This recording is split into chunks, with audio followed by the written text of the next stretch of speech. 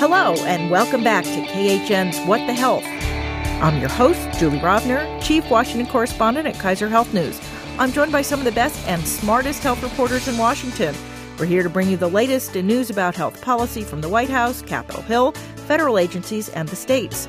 We're taping this Holiday Week podcast on Tuesday at 10 a.m. on July 3rd, though you won't hear it until the 5th.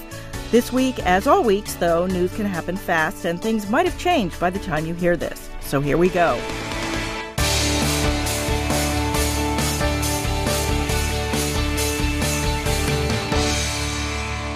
Today we are joined by Joanne Kennan of Politico. Good morning, everybody. Stephanie Armour of the Wall Street Journal. Good morning. And Anna Edney of Bloomberg News. Hello. We also have our Bill of the Month interview this week. It's with reporter Stephanie O'Neill, who wrote about a family with some really unlucky accidents and some really outrageous therapy bills. But first, the news. The Department of Health and Human Services put out some numbers yesterday about the state of the Affordable Care Act marketplaces. And interestingly, to me at least, while they tried to suggest that things aren't going well, the numbers themselves suggest that despite all their efforts to undermine the market, things aren't actually going all that badly. Who wants to talk about what they found? First of all, we do have to say congratulations to Margot. Since it's our first pod wedding. Margot Sanger-Katz got married to Dan Friedman on Saturday. Now we can go ahead and talk about Obamacare. Okay. and we're waiting. But she wouldn't let me say it beforehand, so I've been bursting. And we're waiting for our second pod baby, which maybe we'll have some news on that next week. But ACA numbers. They went up. I mean, they're down from their peak a couple of years ago, but the number of people that sign up versus the number of people who actually pay, what we just got was the figures on payment. Yes, it's called effectuated enrollment. So it always goes down because people sign up and then don't pay. That happens every year under both administrations. And that happens in the private insurance, non-Obamacare market as well. People don't always follow through on what they think they want to buy. But the what they call effectuated enrollment, which is like a really lousy word. It just means people who are actually paying their premiums. I guess it's people who paid their first month premium, premium, right? It'll continue to decline over the course of the year, probably. It usually does. But it was a little bit, was it 300,000 more? It wasn't a huge increase over last year, but given... But it was higher. Yes, it did rise at this point, apples to apples from last year, and that was a surprise to many people, given all the chaos around the ACA, the expense of the premiums, although most people in the exchange are subsidized, the less outreach done by this administration compared to the prior administration. So the fact that it crept up a bit as of this day, or last month, it was a surprise. I mean, I think people thought it would drop. But of course, it wasn't what you saw. Sorry, it wasn't what you saw the administration focus on. You saw them focus on the other numbers, which were that people who don't get subsidies, that they are dropping out at a larger rate, and not getting insurance or paying for those premiums, and whether that's on the exchanges or off the exchanges. And I think that was interesting because both of those numbers you can kind of talk about silver loading as effects for either of those things. And of course, that wasn't brought up at all by the administration. And I don't think it was that much of a surprise that, frankly, that the unsubsidized population went down because you really don't know what's happening to that group. You did have premiums go up. You do have people who move to other types of insurance. You have people who are eligible for Medicaid. So there's a lot of churn already in the market. I don't think these numbers were really, frankly, quite that surprising in terms of that drop. Well, as Julie pointed out right before we started taping, some of those people may have gotten jobs because on insurance. And job-based insurance. Right. So some of those people we don't know that the people who were two things about the unsubsidized. Just about every week we say it's really expensive for unsubsidized people, and both parties are talking about costs, neither of which have come up with a solution. But it's, healthcare is expensive. If you're unsubsidized, it costs, and you want a comprehensive plan, it costs a lot of money. So that's some people cannot afford it. It is a problem if you're, making $98,000 and the subsidy cutoff is $96,000 or whatever for a family of four. The other thing is we don't know what's happened to those people. We don't know. They're not in this market, in these statistics. We don't know whether they're getting insurance through a new job, whether they're getting insurance elsewhere. We just don't, or whether they're uninsured. We don't know. And this is the market. These unsubsidized people are the ones that we're sort of looking to see what happens in the coming year with no mandate and with associated health plans and short-term plans. Is that where they go? A lot of guesswork work right now. That will be the really interesting numbers. Right. Once we know. see those plans active, what will happen to that population? Who buys them? I mean, there's every think tank and every expert has a different prediction of the ripple effect through the market. I think one of the quirks, and Anna, you sort of touched on this, was that, if you go back to last October when the president canceled the cost-sharing reduction subsidies for the insurance companies, that was sort of intended to blow up the market, but it ended up having this odd impact, is that state insurance regulators and the insurers themselves went back and they basically took all that money and they loaded it onto the silver premium, so that if you were subsidized and getting a silver plan, that sort of mid-level plan, you wouldn't see any increase. The insurers, that basically it was being paid by the federal government just out of a different pocket. But the result of that was that it made a lot of other plans, if you were getting a subsidy, way cheaper. So suddenly there were all these bargains. So bargains on premiums. Right, bargains on premiums. Yeah, yes, not necessarily on the deductibles and other out of accord, but zero premium. Yeah. Right, of course, it makes sense that you're keeping your insurance if it costs you zero premiums. Yes. But that made it very attractive to more individuals, and more individuals had access. Yeah, zero is a nice price tag if you're buying something. Yeah, it is. I mean, yes. as we have talked about, many times, it is way expensive to use your insurance in a lot of these plans. You have multi-$1,000 deductibles and surprise bills and in-network and out-of-network issues. But yes, I think that the fact that there were a lot of zero premium plans out there probably kept those numbers higher, which the report also didn't really talk about. Yeah. And also the talk that there has been some muttering that they might actually not allow what they call that silver loading, putting all that money that the insurers have to provide at discounts to those lower income people on the silver plans. Although I guess the last time they've said they're allowing them for next year. Yes. There's no time. We don't know about 2020, but the coming year, 2019, they would be allowed. They said they needed to do regulation, and there just wasn't enough time should they pursue that. And that was Alex Azar himself asked at a hearing, said that they weren't going to do that.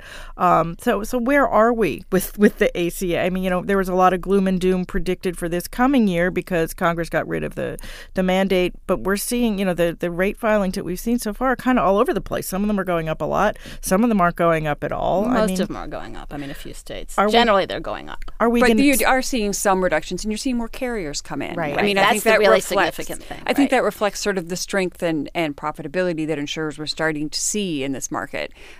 They finally raised premiums enough to make a profit. But they're figuring it out. Right. I mean, by and large, for insurers, the market has become more attractive in many ways, but that is really fascinating considering all the uncertainties that have been there, the individual mandate.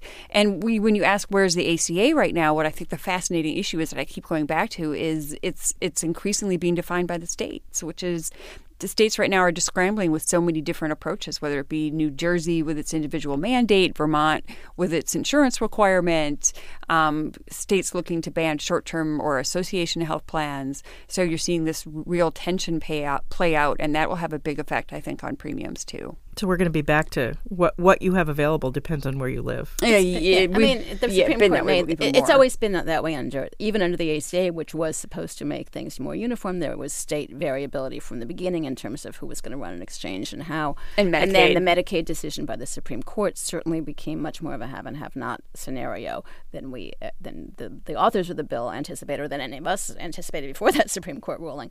It is each year it gets the variability gets larger, although there's some states that are both trying to undermine and stabilize simultaneously. We can maybe catch up on state activity in a few weeks. Well, I think we're seeing it, kind of shake out where the lowest income are kind of benefiting the most, and where those who have more are really struggling. And as we mentioned, because the premiums are so high that even they can't afford them, but they don't get subsidies. And I have to wonder, given all the chaos going on in Congress right now, is there any will to even try and help them? Is this just going to be a state thing that they have to do? Because, we have now the Supreme Court to deal with, and there was a hearing. Time is slipping away from me. I think it was last week in the Senate on lowering healthcare costs. That's what I was going to bring up. It's fascinating. It was fascinating. I didn't really see anything emerge, though, and maybe you felt differently, that was like, here's what we can do and here's what we're willing to do. At this stage, it's just blame the other party.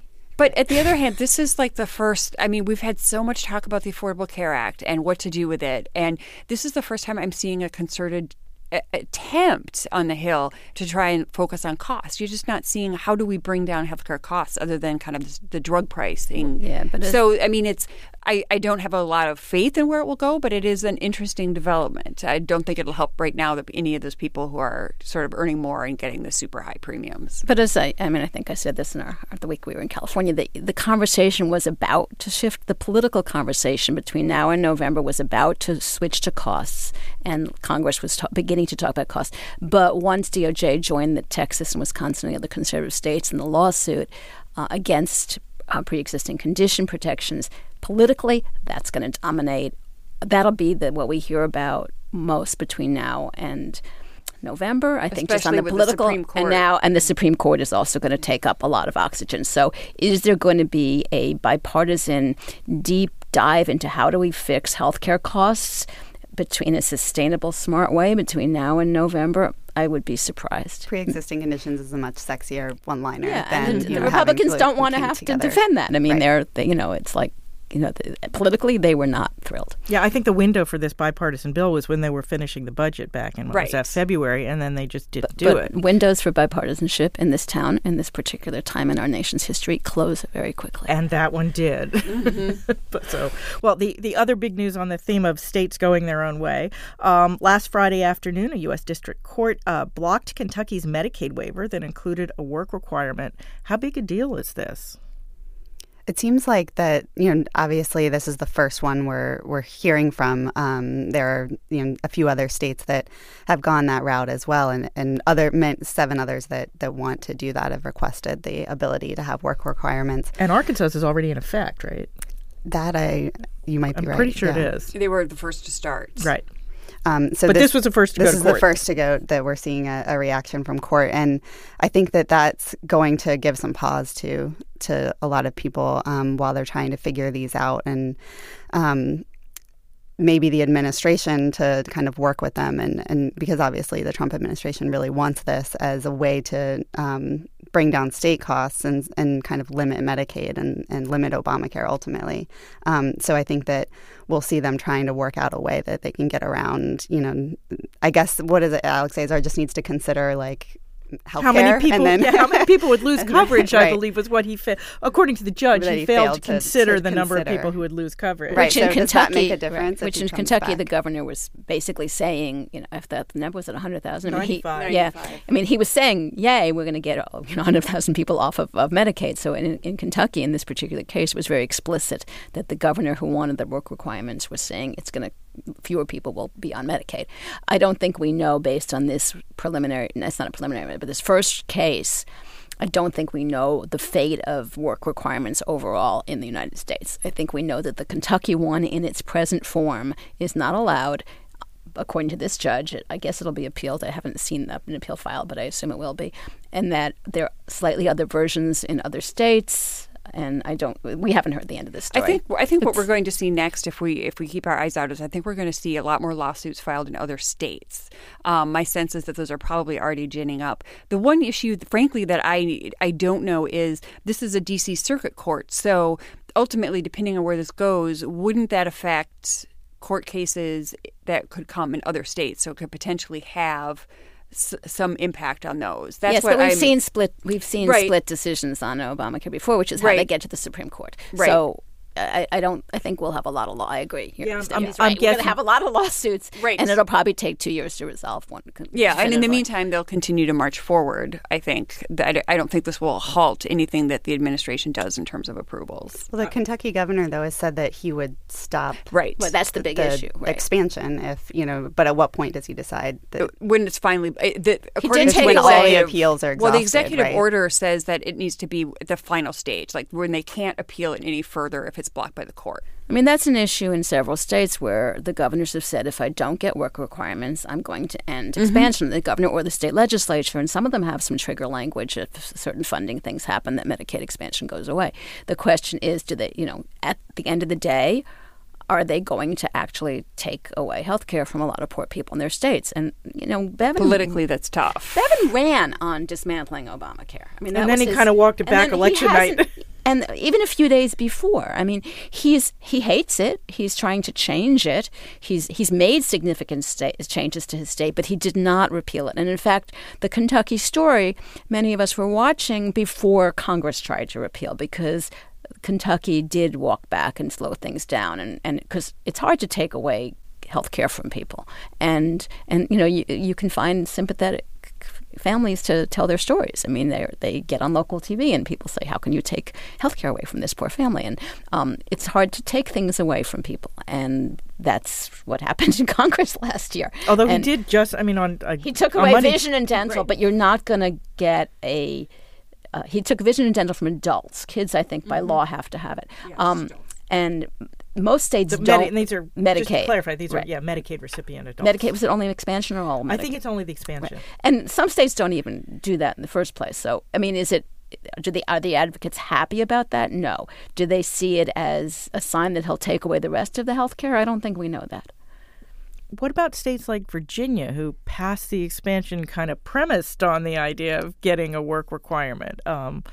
Someone said they were looking at it, and it doesn't. I mean, Virginia goes ahead anyway, but I'm sure some of the Republicans who only voted for it for that reason are probably not very happy this morning. I still think that this is not going – I think this may slow the trajectory, but I don't think it's going to stop states that are weighing expansion with work requirements. I think they're pretty confident that they'll get the approval from the administration, and they see this as sort of part of a legal blip that will – and the administration's been very strong about it, and Bevin too. This is just something we need to fix in terms of the way that it's cast. Like they feel like they have an avenue back to this. Yeah, this ruling didn't say there's no Medicaid work requirement that will ever pass muster.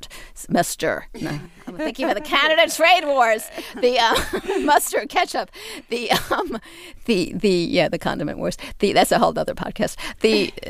This is just Act 1 of what may be a play with like 400 acts. So, I think it'll be at least a year or 2 years before we really get the end of the court rulings, how these requirements get rewritten in the states or adapted in the states. Virginia was a bipartisan compromise. Montana, a Democratic governor, signed a version of it with the Republican legislature. It's not.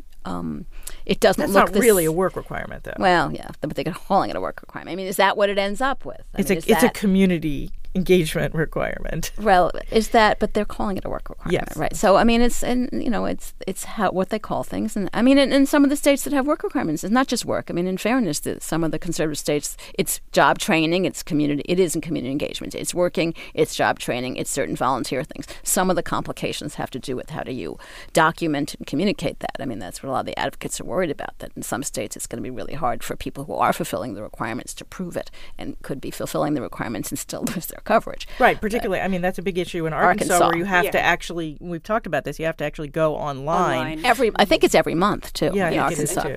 Right. And I think Kentucky was every 6 months. Every state is quite different. I mean, the whole thing is still a mess, and we don't know.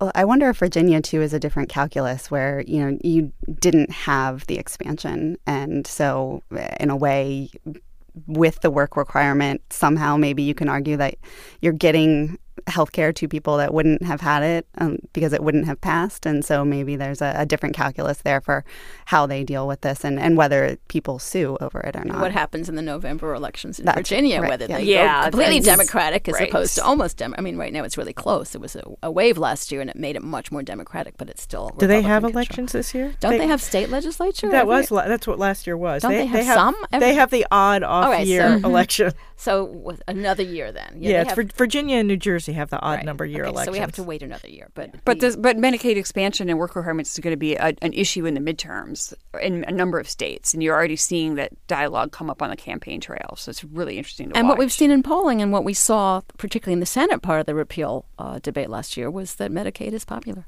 Mm-hmm. Very surprisingly. Yeah. Well, I'm never sure whether people know the difference between Medicare and Medicaid when they answer a poll, but we do know that the polls show that Medicaid is popular. Well, because some editors don't. This is true. In other Medicaid news, the federal government told Massachusetts last week it couldn't limit patients to a closed drug formulary.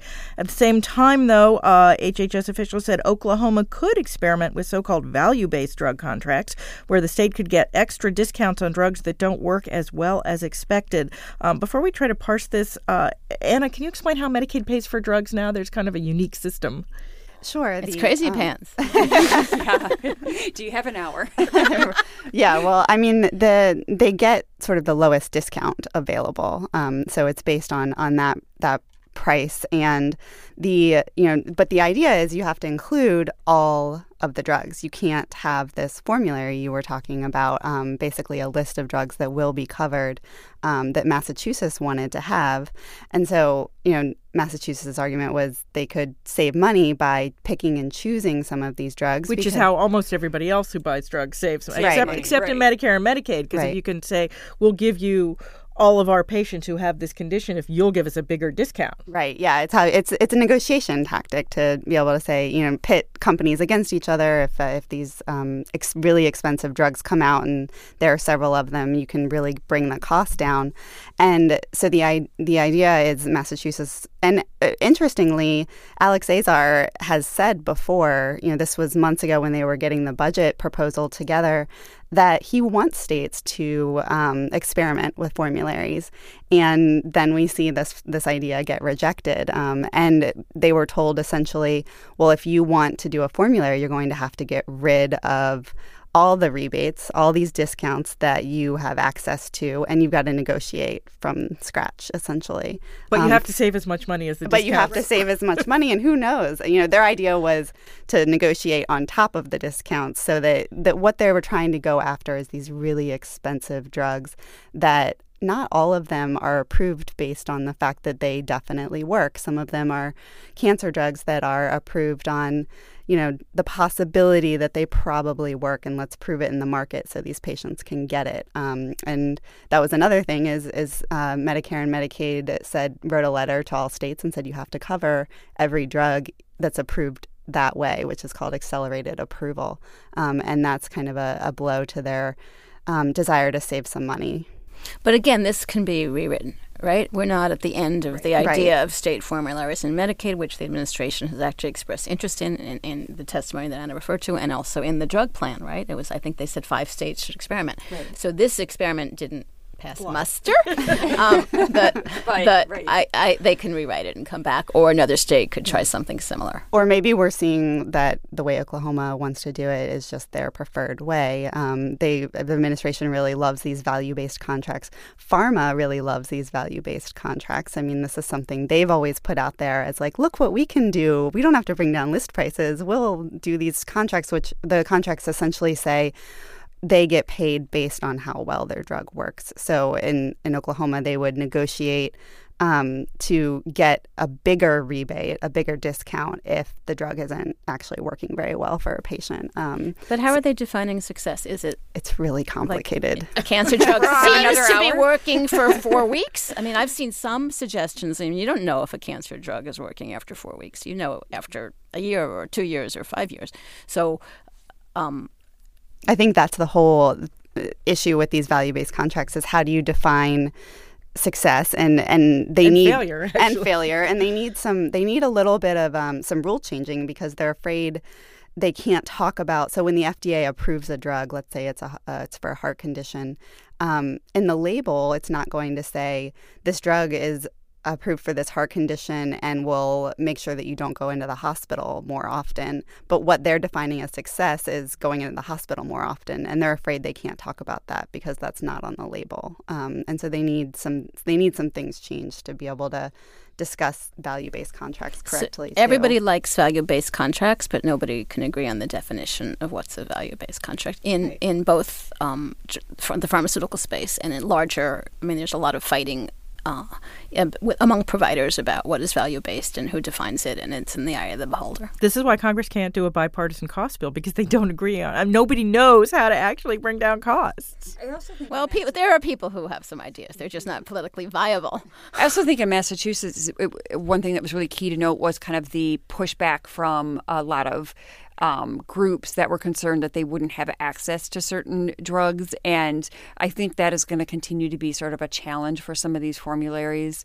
A lot of these groups, and pharma has a lot of lobbying pressure and concerns about their ability to access medications. So I do think states are going to have to grapple with that. It's a particular concern with mental health, where there are subtle differences between, say 10 different antidepressants, and some just don't work for some people, and another one will work for somebody.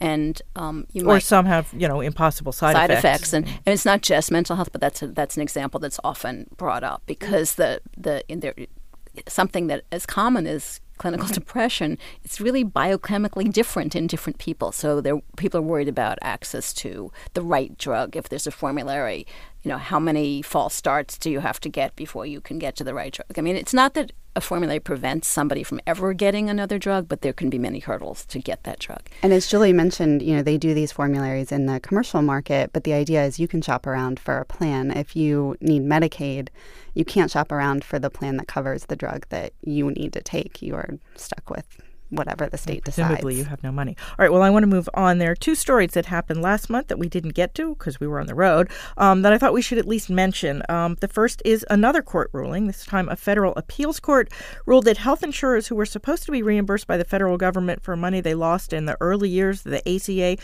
won't get paid back after all. This is no small sum. It's about $8 billion under a piece of the health law called risk corridors.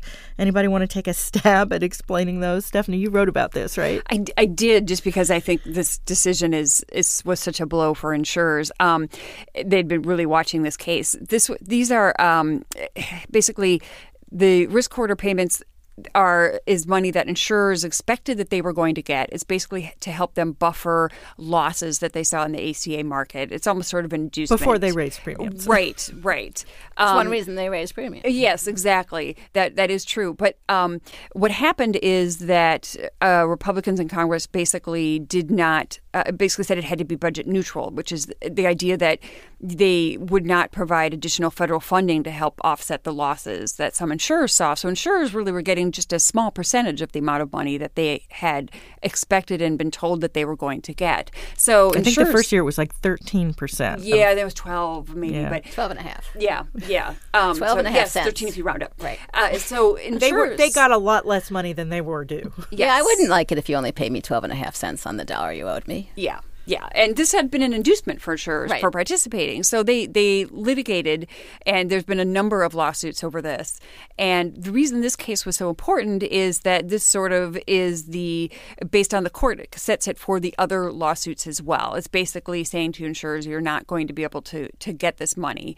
And insurers very unhappy about this decision, and it would have been kind of ironic for the federal government if it had gone the other way, because they would have been paying all this money to this law that they don't support. But it's a big deal for insurers, and and I think also the risk is too, should there be other kind of situations in the future, how much will insurers count on what the federal government says in terms of participating in various health reform options or proposals? Because basically what happened here, if I'm understanding, is that the ACA promised the insurers this money. Yes. Congress changed, the Republican Congress changed, I think it was on an appropriation. Yeah, yes, changed the law. This was the whole Marco Rubio thing. Right, and the bailout. Well, yes. Yeah. The thing that Marco Rubio took credit for. He brought attention to, to it. He labeled it the bailout. I mean, he wasn't on the committee, but he did, in fact, make it an issue. And the court basically said, yes, Congress can change the law. So the insurers and some of the insurers that brought the suits were the co-ops that went broke. So so it's basically their creditors would aren't have gotten going to the money. Yeah. Are they going to appeal this, or do you think this is done? I mean, they can appeal to the Supreme Court. Yes, they can. The question is whether the Supreme Court will take it. And the legal experts I talked to said that they didn't have a strong inkling that they would take it. There was one other potential option that they could do. I forget what it was, but the sense was that they might pursue that option. They might see if the Supreme Court would take it, But this was really kind of a significant blow because of that. There's not a lot of other options. All right. Well, one more story, also from June. The Trump administration proposed a major reorganization of government cabinet departments, and HHS would be one of those changed pretty dramatically. I guess they would take food stamps out of the Department of Agriculture, put it in the Department of Health and Human Services, and change the name back to put welfare back in the name of the Department of Health and Human Services. What is this about? Okay, so I'm just going to say really quickly, because there's been so much interest in this. I really think this is like pie in the sky. Like, this is just a lot of administrations have looked at trying to reorganize things. The amount of work and time that it would take, you would have to get congressional approval. But what is really important about it is the fact that they do want to put welfare back in the name, that this is part of a recasting public of welfare. Yes, a recasting of programs that they want to put sort of that conservative stamp on. And should they be able to group them together, they could make decisions that would affect them all, such as work requirements on them all. And it's the messaging and it's the intent that to me is particularly significant. That's my takeaway from this, at least. And also, it's not just moving huge chunks of the federal government around and getting Congress to agree. It's having Congress, some congressional committees would lose jurisdiction. Others would gain. They don't like that. They like gaining. They don't like losing. I mean, this is not likely to happen. I mean, if you were to start from scratch, there are things that have developed over the years that might not be in the right department. If you were going to start from scratch, a lot of things in healthcare and social services, you could probably come up with a better plan. But the idea of reorganizing the government to this extent is unlikely. I mean, one of the not insane parts of this is they want to put the Departments of Education and Labor together, which interestingly, right, and make it sort of the Department of Training. That would interestingly not be a huge threat on Capitol Hill, because at least on the authorizing side, in both the House and the Senate, those things are already in the same committee, so no committee would. And don't underestimate how possessive members of Congress are about their committee jurisdiction and what they have power over. And it was a win for Heritage. Heritage had really laid out some of these ideas as part of their focus on this as welfare and the ability to make changes to programs. And it also would have changed the FDA, which that's not a welfare issue so much, but the FDA is food and drug. It would take some of the food out of, most of the food, maybe all the food out of FDA, move it to ag. Then there are some, issues of, on one hand you think, that would make sense, food belongs in ag, but then you have issues of conflict of interest between protecting the farmers and protecting the food supply. We can bring a food expert on some week to talk about that if it ever would happen, but it's not happening. And we can talk about why I always get this backwards. The Department of Agriculture regulates pepperoni pizza, but FDA regulates cheese pizza, right. I think. Yeah, so we need a new Department of Pizza. Yeah. Annie, you wanted to say something. Well, I think I just kind of learned through watching this and through reading about the reorganization effort that what I didn't realize was every administration essentially does this. That the Obama, I didn't know that either until I read it. Yes. That the Obama administration had also looked into sort of a business and trade bureau that would have combined a lot of different things. So maybe that's indicative of the fact that an administration will want to put things that they see as kind of problem makers into one bucket so they can deal better with it. But also in Congress, we've seen certain powerful chairmen over the years accumulate more jurisdiction. I mean, energy and commerce covers Medicare and parts of Medicaid. I mean, the other way around, Medicaid and parts of Medicare. Right. I mean, so energy and commerce, we don't really think of health, but it has become, it was mostly then Chairman Dingell, who it became a bigger and bigger and bigger and bigger committee, and nobody who succeeded him ever gave any of it up. So we have crazy things in Congress, too, about what is in what committee and how things evolved. And, Congress is 250 years old. Some things, have grown in certain directions that if you were starting from scratch might look different. But it is sort of it's something that gets everyone talking and gets a lot of attention. But I just see it as something that's so unlikely, but it just sort of get everyone to realize, yes, some of the ways we have things set up is kind of a mess. Right, but in this case, there's a conversation about welfare and safety nets and work requirements that has tied into the renaming of HHS, which should be the Department of, Health and Public Welfare. It was close to its name. Right. That was health, education, welfare in those days. And then, because there's this sort of political conversation about the safety net at the same time as there's this conversation about government, it's not just an efficiency message going across. There's a larger social debate. I will just say that I was covering Congress when they finally took Social Security out of HHS and made it an independent agency. And that took something like over a decade. I mean, which was not it did not affect anybody's, any congressional committee's jurisdiction at all. It was still its finance in the Senate and Ways and Means in the House, but it was still a huge controversial deal. And it was only through the extraordinary efforts of Senator Daniel Patrick Moynihan that it even happened at all. So that was relatively small compared to some of these bigger things that some of these presidents have been talking about. So, it's an interesting conversation. I just wouldn't hold your breath on that one. I mean, they were going to reinvent government. I remember, Bill Clinton put Al Gore in charge of reinventing government. I mean, everybody wants to reinvent government because, there are a lot of silly things in our government. But in this one, there's a sort of an overlap. There's a Venn diagram between the social political debate about safety net programs and this reorganization. And that's why I think this one got more attention. All right. Well, it is time for our Bill of the Month interview. This is part of a joint project between KHN and NPR. Every month, we dissect and investigate someone's real-life medical bill. If you want to send us your bill, there's a link on the KHN website, and we will post it on our podcast page this week. So here's my chat with Stephanie O'Neill, who did the current Bill of the Month. Then we will come back and do our extra credits for the week. So we are happy to welcome to the podcast KHN's Stephanie O'Neill, who wrote the June Bill of the Month story. That's our joint project between Kaiser Health News and NPR, spotlighting some really outrageous health charges and helping consumers avoid them if possible. Welcome, Stephanie. Thank you, Julie. So tell us about this month's subjects. I guess this is a family that suffered from some very bad luck, right? Oh, yes. And Angel Dean Lopez is the dad and Theo is the son.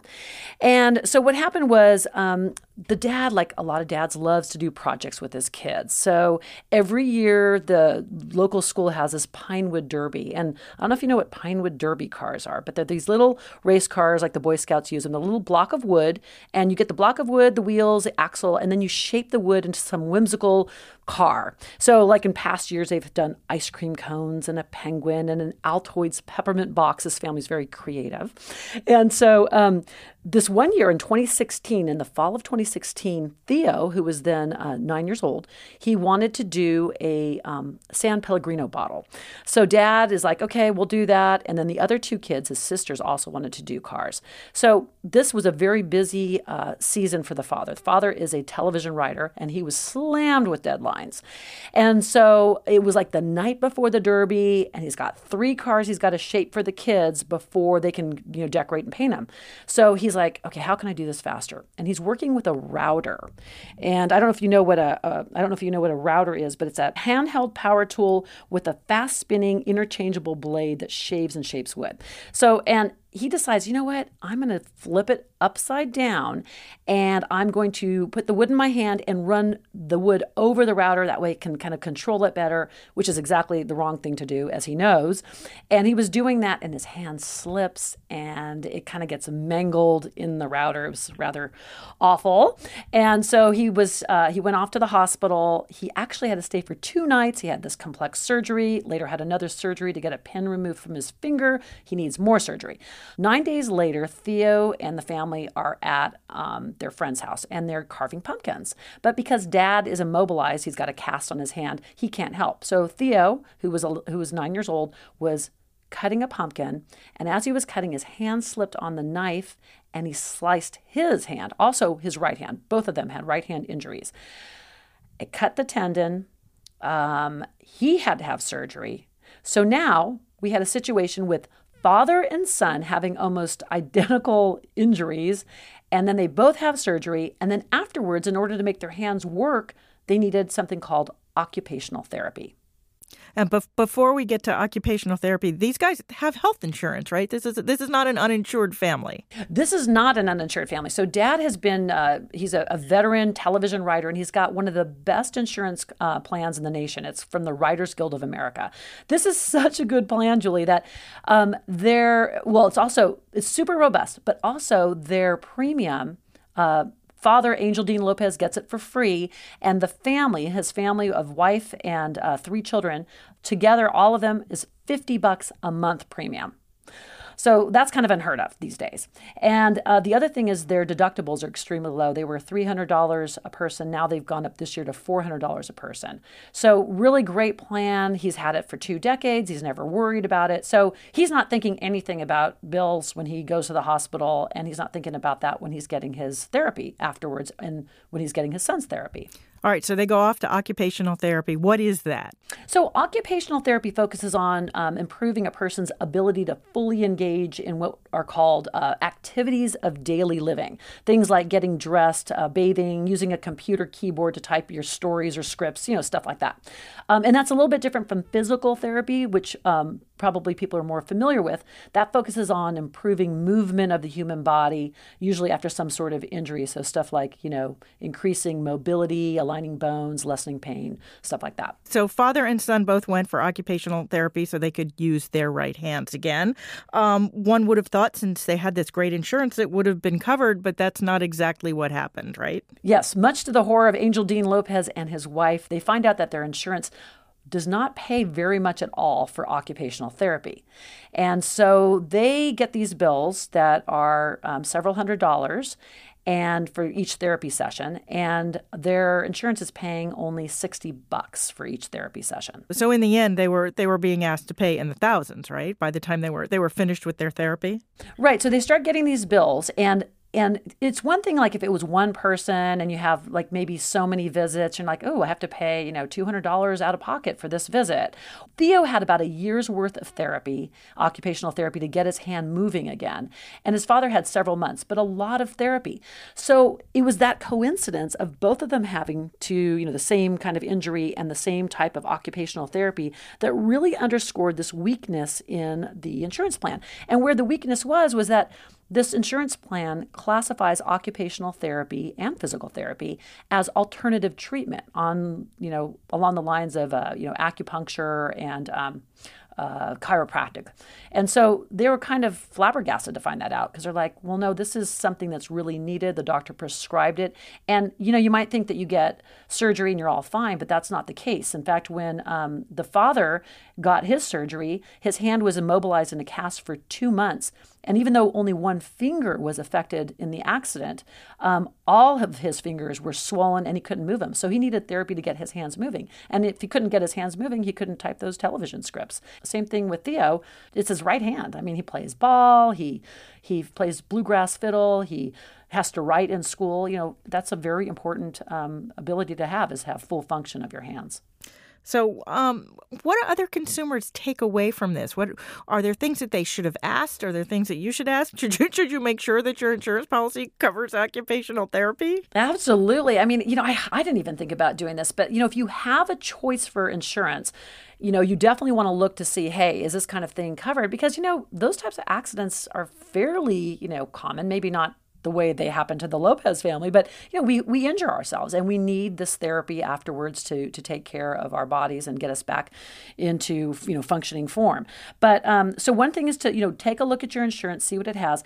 If you're stuck and you only have one choice for insurance, you could try to negotiate with your insurance or talk to them beforehand about, hey, do you know that this is categorized in this odd spot? In this case, I talked to different experts about how the Writers Guild classifies this kind of care, and they said that was really odd. So what Mr. Lopez did was he contacted them, wrote a 4-page letter of appeal. It was denied, but there was some inkling that maybe they would change it for other people in the future. So you always want to, appeal decisions with your insurance, talk to them, and then try to negotiate. And if you're stuck with a big bill, the Lopezes have to pay more than $8,500 for this occupational therapy that they weren't expecting to pay. And if you get a bill like that, then try to negotiate with the hospitals and see if you can get it knocked down a little bit. So, and did they try to do that? Actually, he didn't. He's paying full rate. He just paid it. And here's the problem, Julie. His wife is this is just for you and me. His wife is a doctor, and she works at Children's Hospital, and he just felt weird. He said trying to negotiate. I don't know why he felt weird, but negotiating that down. But yeah.